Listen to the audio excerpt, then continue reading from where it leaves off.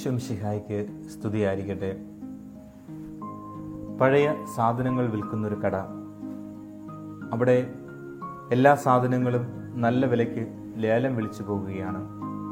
അവസാനം ഒരു വയലിൻ മാത്രം അവശേഷിച്ചു. കമ്പികളൊക്കെ പൊട്ടിപ്പോയ ഒരു വയലിൻ.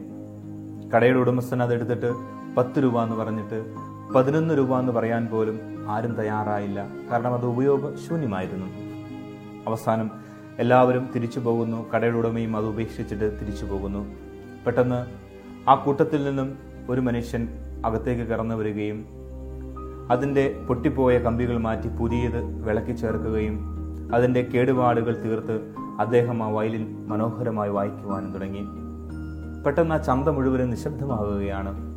എവിടെ നിന്നുമാണ് ഈ ഒരു സംഗീതം വരുന്നത്? ജനങ്ങൾ മുഴുവനും ഈ സംഗീതത്തിൻ്റെ ഉറവിടത്തിലേക്ക് തിരിച്ചു നടന്നു. അവസാനം അവരെത്തി നിന്നത് ആ പഴയ ലേലം വിളിക്കുന്ന കടയുടെ മുമ്പിൽ. തങ്ങൾ ഉപേക്ഷിച്ച ആ വയലിൽ നിന്നുമാണ് ഈ സംഗീതം വരുന്നതെന്ന് ജനം തിരിച്ചറിഞ്ഞു.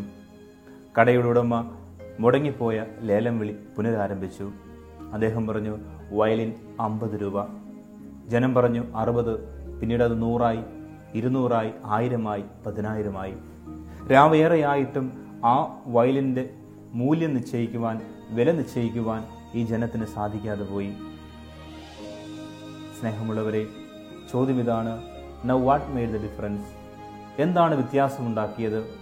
അല്പസമയത്തിന് മുമ്പ് 10 രൂപ എന്ന് പറഞ്ഞിട്ട് 11 രൂപ എന്ന് പോലും വിളിക്കുവാൻ അവർക്ക് സാധിക്കാതെ പോയ വയലിന് അല്പനേരത്തിൻ്റെ ഇടവേളയ്ക്ക് ശേഷം അതിൻ്റെ വില നിശ്ചയിക്കുവാൻ ആ ജനത്തിന് സാധിക്കാതെ പോയതിൻ്റെ വ്യത്യാസം എന്ത്? ഉത്തരം വളരെ ലളിതമാണ്. മാസ്റ്റേഴ്സ് ടച്ച്, ഗുരുവിൻ്റെ സ്പർശനം. പണിയറിയാവുന്നവൻ അതിൽ വന്ന് പണിതപ്പോൾ അതിൻ്റെ മൂല്യം അത് വർദ്ധിതമാകുകയാണ്. ആർക്കും അതിൻ്റെ മൂല്യം നിശ്ചയിക്കുവാൻ സാധിക്കുന്നില്ല. നസ്രത്തിൽ മറിയം എന്ന് പറയുന്ന ഒരു പെൺകുട്ടി, നിസ്സാരമായ അവളുടെ ജീവിതത്തിൽ ദൈവം ഇടപെട്ടപ്പോൾ ആ വലിയ മാസ്റ്ററിൻ്റെ കരം അവളുടെ ഉദരത്തെ സ്പർശിച്ചപ്പോൾ നിസ്സാരമായ മറിയത്തിൻ്റെ ജീവിതം സ്തോത്രഗീതത്തിൻ്റെ ജീവിതമായി മാറി. പ്രിയമുള്ളവരെ, 25 നോമ്പിൻ്റെ അനുഷ്ഠാനങ്ങളിലൂടെയും ആചാരങ്ങളിലൂടെയും നമ്മൾ കടന്നു പോകുമ്പോൾ ആ ഉടയോൻ്റെ കരസ്പർശം ലഭിക്കുവാൻ വേണ്ടി നമുക്ക് ആഗ്രഹിക്കാം.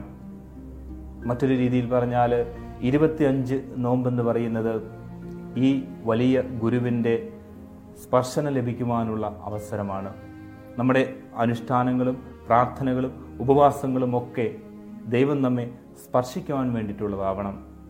നമ്മുടെ ജീവിതത്തിൻ്റെ താഴെ അവൻ്റെ കയ്യൊപ്പ് ചാർത്തി ലഭിക്കണം. അപ്പോൾ നിസ്സാരമായ നമ്മുടെ ജീവിതമൊക്കെ സ്തോത്രഗീതത്തിൻ്റെ ജീവിതമായി മാറും. ആമേൻ.